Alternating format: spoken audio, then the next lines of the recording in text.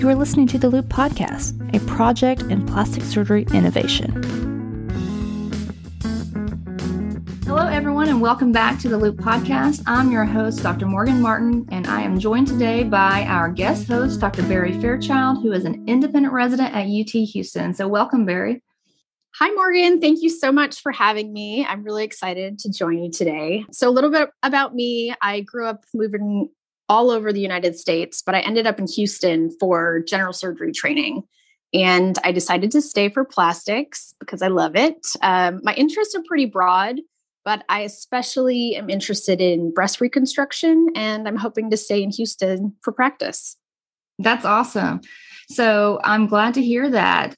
Today's episode is an introduction to eyelids, and we will discuss all the relevant anatomy and try to break down some of the basics as much as possible. So for our listeners out there, if you want to follow along, our references for this review are from Upper Eyelid Reconstruction, an article from the journal Plastic and Reconstructive Surgery. Also, we took some information from the textbook Grabban-Smith's Plastic Surgery and also the textbook Review of Plastic Surgery by Dr. Donald Buck. So let's get started. All right, Barry, can you review surface anatomy and the lamellar structures for me? Sure, Morgan. So first, I like to think about the skin or the surface structure around the eye. There's the superficial skin anatomy includes the brow, the upper lid, the lower lid, and the midface. In the upper and lower eyelids, there's several structures, including the skin, subcutaneous tissue, orbicularis oculi muscle, submuscular areolar tissue, a fibrous layer that consists of the orbital septum and the tarsal plate, retroseptal fat pads, lid retractors, and conjunctiva.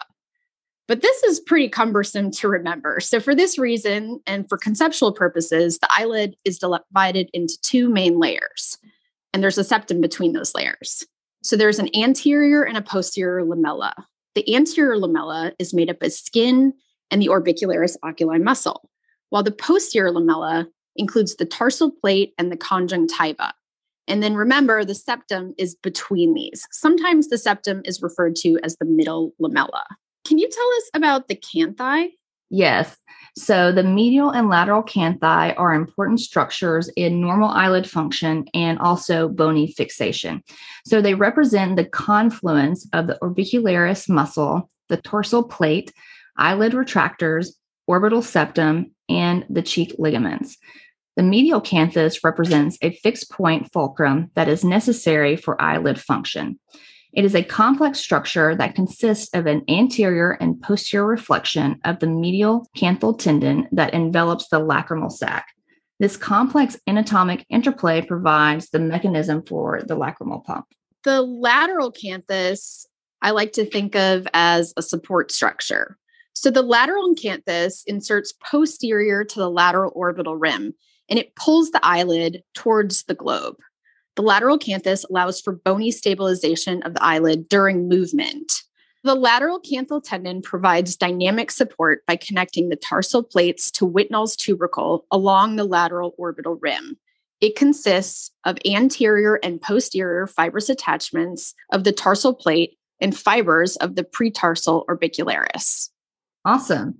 Also, so analysis of an acquired defect should include evaluation of the anterior lamella, the posterior lamella, and also the medial and lateral canthi to facilitate reconstruction because all of these are very important structures.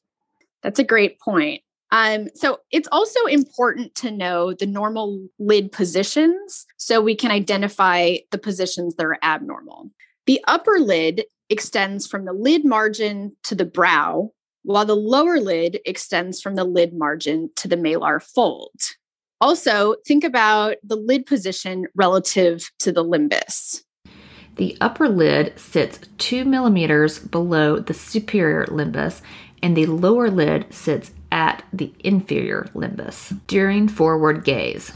Okay, Barry, I always get so confused what it means when they say limbus. Can you tell me what this is? Sure, Morgan. So when you think about an eye, you have a colored part or the iris, and then the conjunctiva, which is the white around the iris. That junction between the white and the colored portion is the limbus. All right, that makes it way more easy to understand. So now let's move on to talking about the crease. So the upper eyelid crease, so that is formed by the dermal insertion of the levator aponeurosis to the orbital septum. And the tarsal plate, so this is a fibrous structure that provides support for the eyelid. In the upper eyelid, it measures 25 millimeters in length, is 1 millimeter thick, and has a maximal central height of 10 millimeters. The tarsal plate is centralized over the mid-pupillary line in childhood, but then once you get older with aging, it migrates laterally. Along with the conjunctiva, the tarsal plates form the posterior lamella. Great. Morgan, do you know the location of the supratarsal crease in a Caucasian eyelid? Yes. So in Caucasian eyelids, it's 8 to 9 millimeters from the lid margin in men and 9 to 11 millimeters in women. Can you tell me about the Asian eyelid? Where is that supratarsal crease? Sure. In Asian eyelids, it's important to remember that the supratarsal crease is only 2 to 3 millimeters from the lid margin. So sometimes this is referred to as having no supratarsal crease. Can you tell me why there's a difference in the Caucasian and the Asian eyelid? In Asian eyelids, the levator aponeurosis fuses more caudally with the orbital septum, and this is compared to the Caucasian eyelid. All right, now the pretarsal space. This is the area superior to the eyelid margin, and by our eyelid margin, we mean like where the lashes are, that literally the edge of the eyelid. So it is the area superior to the eyelid margin where the skin is adherent to the tarsal plate. Next, the orbital sulcus. So this is the space between the superior orbital rim and the upper eyelid crease. And loss of the sulcus can be seen with relaxation of the upper septum or herniation of the pre-aponeurotic orbital fat pads. Now, Barry, tell me about the eyelid skin. Sure. So the eyelid skin is the thinnest skin in the body. It's less than 1 millimeter, and it's especially thin in the medial aspect of the upper eyelid. At the eyelid margin, the tarsal plates are tightly adherent to the skin. And then beneath the pretarsal skin over the canthal ligaments, remember that there's no fat. The fat is absent. And this increases the mobility, which also increases redundancy with aging. Awesome. So let's talk about the eyelid muscles. Can you tell me about both protractors and retractors? Yes. First, there's protractors and retractors, referring to the muscles that close the eye and open the eye. Protractors are those that close the eye. The orbicularis muscle is a protractor. It's divided into 3 components: pretarsal, preseptal, and orbital. The pretarsal and preseptal orbicularis are each divided into a deep layer and a superficial layer, both medially and laterally. The deep pretarsal and deep preseptal orbicularis insert on Whitnell's tubercle laterally within the orbital rim. And Rheolon's muscle, so this represents a strip of pretarsal muscle and forms the gray line of the eyelid, which is important for alignment of full thickness defects. All right, now tell me about those retractors. Sure. So remember, retractors are opening the eye. In the upper eyelid, the eyelid retractor muscles include the levator palpebrae superioris and Mueller's muscles. The levator palpebrae superioris is really the workhorse. It originates from the lesser wing of the sphenoid and extends anteriorly to Whitnell's ligament. We'll talk a little bit more about Whitnell's ligament in a minute. The levator muscle extends inferiorly and transitions to a dense aponeurosis, which fuses with the orbital septum anteriorly prior to attaching to the superior tarsal plate posteriorly. So this levator muscle, so this is the principal upper lid retractor, and it is innervated by the oculomotor nerve. So then we also, in the retractor group, we have Mueller's muscle. This is made of smooth muscle, and it originates from the undersurface of the levator muscle and inserts on the superior margin on the tarsal plate. And this will add about 2 to 3 millimeters of lid elevation and is innervated by the sympathetic nervous system. Barry, tell me about the lower lid, because this can get pretty confusing. Sure, Morgan. So in the lower lid has retractors as well. Again, what muscles are opening the eye? So the capsulopalpebral fascia is the extension of fascia from the inferior rectus muscle, and this serves as the retractor of the lower lid. The capsulopalpebral fascia inserts on the inferior border of the lower tarsal plate in the inferior fornix. Okay, so the most confusing of all, Whitnall's ligament. So what is this? Good question. So Whitnall's ligament is posterior to the levator aponeurosis. This ligament inserts on the superior tarsal plate, and it attaches superiorly to the levator muscle. The important thing to remember about Whitnall's ligament, and probably what you're going to be tested on, is that Whitnall's ligament changes the direction of the levator muscle pull to a superior and inferior direction. Thanks, Barry. That really helps clarify something that's always so confusing for me.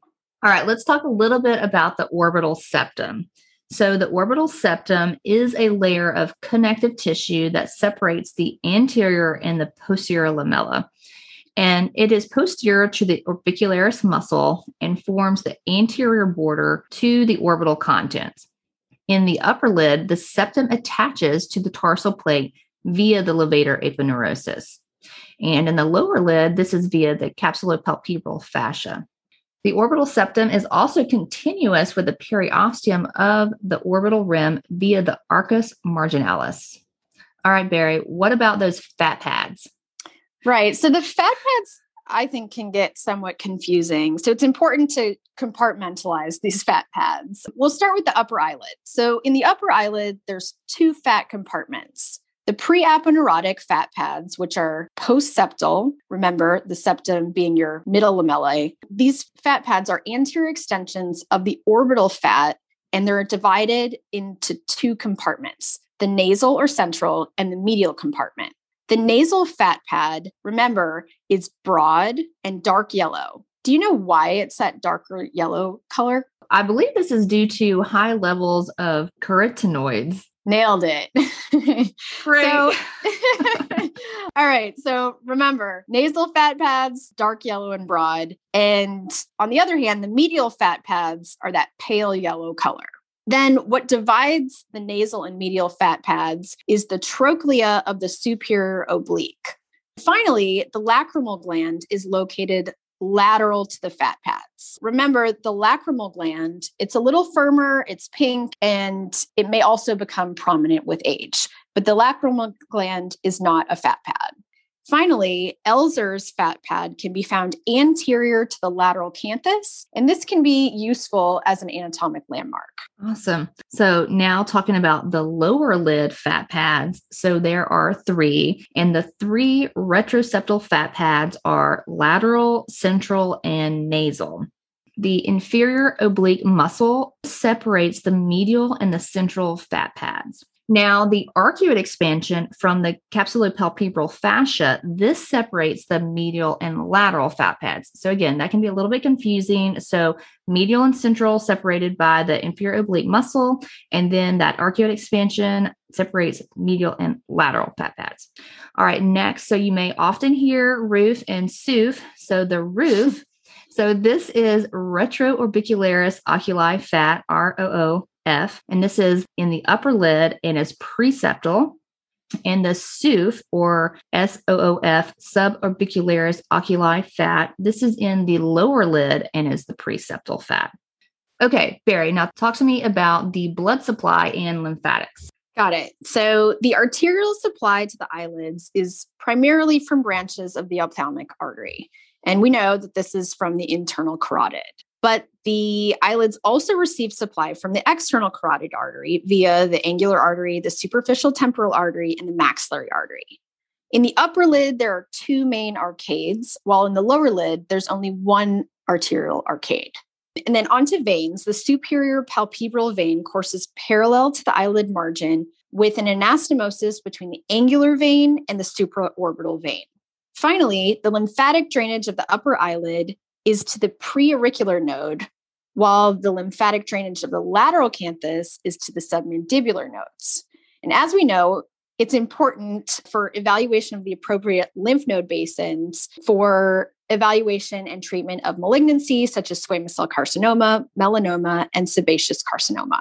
Well, good to know. I haven't even thought about that. All right, next we're going to talk about innervation. So the sensory innervation of the upper eyelid is divided between the supratrochlear nerve medially and a combination of the supraorbital nerve and the lacrimal nerve laterally. The facial nerve, remember that's cranial nerve 7, supplies the motor innervation to the eyelid through the zygomatic and buccal branches. And so recent data actually suggests that the buccal branches have a more significant contribution to motor function. So remember, this is going to be like the orbicularis oculi, cranial nerve 7.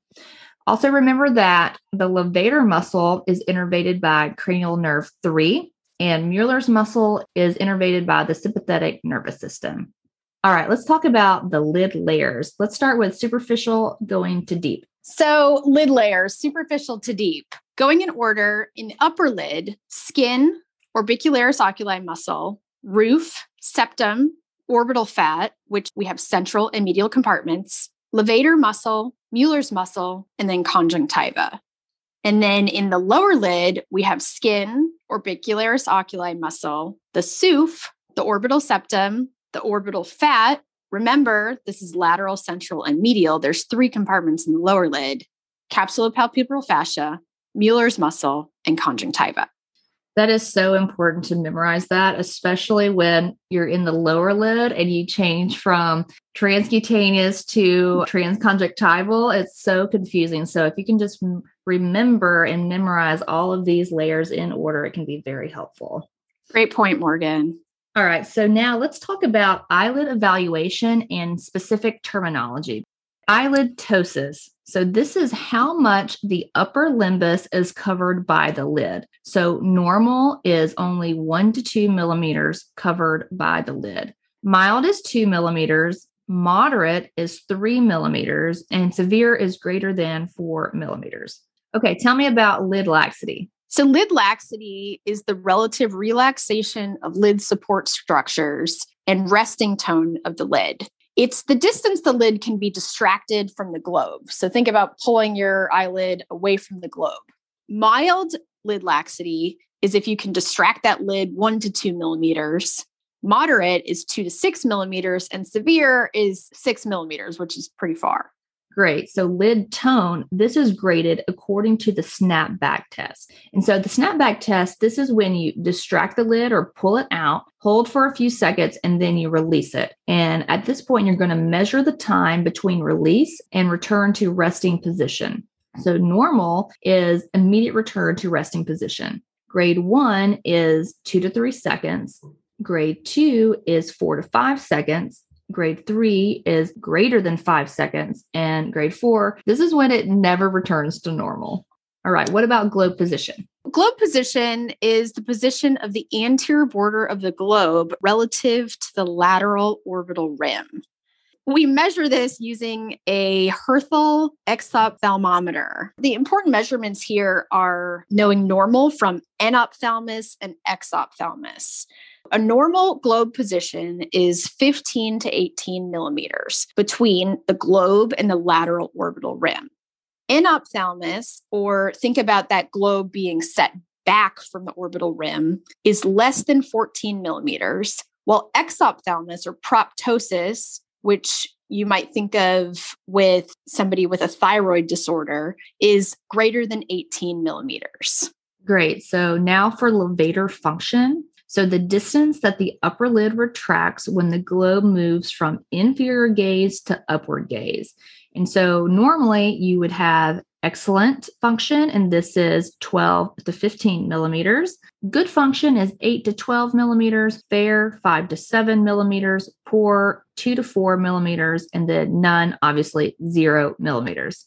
Great. So I'm going to talk about tear production. And tear production, all of these tests are important when you're thinking about obviously operating on somebody. Specifically, if you're thinking about doing a blepharoplasty, you want to see if they have a baseline dry eye. In order to do this, you can look at what's called a Schirmer test. The Schirmer test measures the tear production. So in order to perform the Schirmer test, you're going to apply a topical anesthetic and then take a filter paper and place it in the lateral thirds of the lower lid. You then measure the level of the moisture in the filter paper over time. You're going to wait 5 minutes. So a normal tear production is if you have 15 millimeters of tear production along that paper.